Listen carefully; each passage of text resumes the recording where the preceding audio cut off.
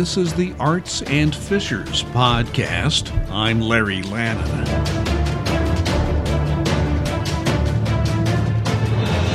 As I prepared to watch the new West Side Story, my thoughts brought me to the summer of 2019. My wife Jane and I took a trip to New York City, pre-COVID, thankfully. Neither of us had been there for over 35 years. We saw the Aaron Sorkin Broadway play version of To Kill a Mockingbird, starring Jeff Daniels in the role of Atticus Finch. I wondered how Sorkin would handle a classic of books, the stage, and screen in a revival of such treasured work. Well, Sorkin pulled it off. He made some changes to the screenplay, but it was an experience to remember. A classic was brought back, and it was very, very good. So walking into the theater, preparing to watch West Side Story, the Steven Spielberg version, I thought to myself, well, Aaron Sorkin pulled it off. Why not Spielberg? Now, I'm not generally a big fan of musicals on film, but West Side Story ranks among the best I have ever seen on the silver screen, perhaps the best ever. Why would Spielberg risk this? When first approached about writing a new screenplay in 2014 for a West Side Story remake, Tony Kushner didn't believe Spielberg was serious. He was.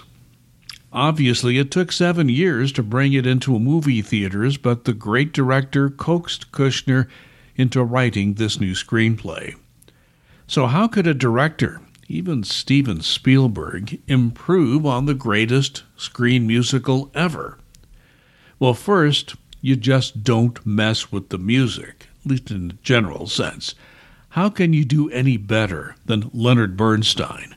The late Stephen Sondheim left his mark on the original music, and all of that is here, generally untouched by Spielberg. Now, I'll be brief in summarizing the story, so many of you already know it. It's about racial tensions in 1950s New York City between two gangs, the Sharks, the Puerto Ricans, and the Jets, the white kids. A love affair breaks out between Tony, a white kid, and a Puerto Rican named Maria. There are lots of twists and turns in the story and plenty of tragedy. Even though set in the 1950s, you can find the basic racial tensions and violence and translate that into today's world, sadly. Ansel Elgort plays the role of Tony, and newcomer Rachel Zegler portrays Maria. Both do their jobs of acting, singing, and dancing as expected. In other words, very well. I was impressed with Ariana DeBose as Anita. I expect plenty of honors for her and bigger film roles in the future. But looking at the acting performances, the standout for me was Rita Moreno. Kushner wrote this character into the script, and this seasoned performer took the lines and she ran with them. Moreno won an Oscar for her performance in the original 1961 West Side Story, and in my view, she has at least earned an Oscar nomination for Best Supporting Actress for her portrayal of Valentina, written as a wise elder of the neighborhood after inheriting a small shop from her deceased husband.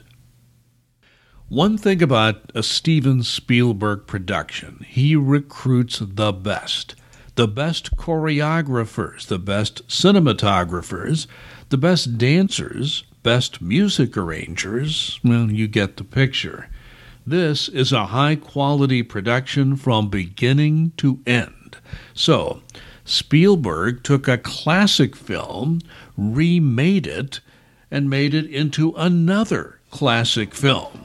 They said it couldn't be done, but Spielberg has done it. West Side Story is not a good film. It's a great one. A film like this doesn't come along often, especially remaking a venerated film released 60 years ago, but it has happened in this case. I give the new remake of West Side Story an A grade. Now, this is one film you should not miss. Go see West Side Story, the Spielberg version. This is the Arts and Fishers Podcast. My name is Larry Landon. Thanks for listening. Please be safe and be kind.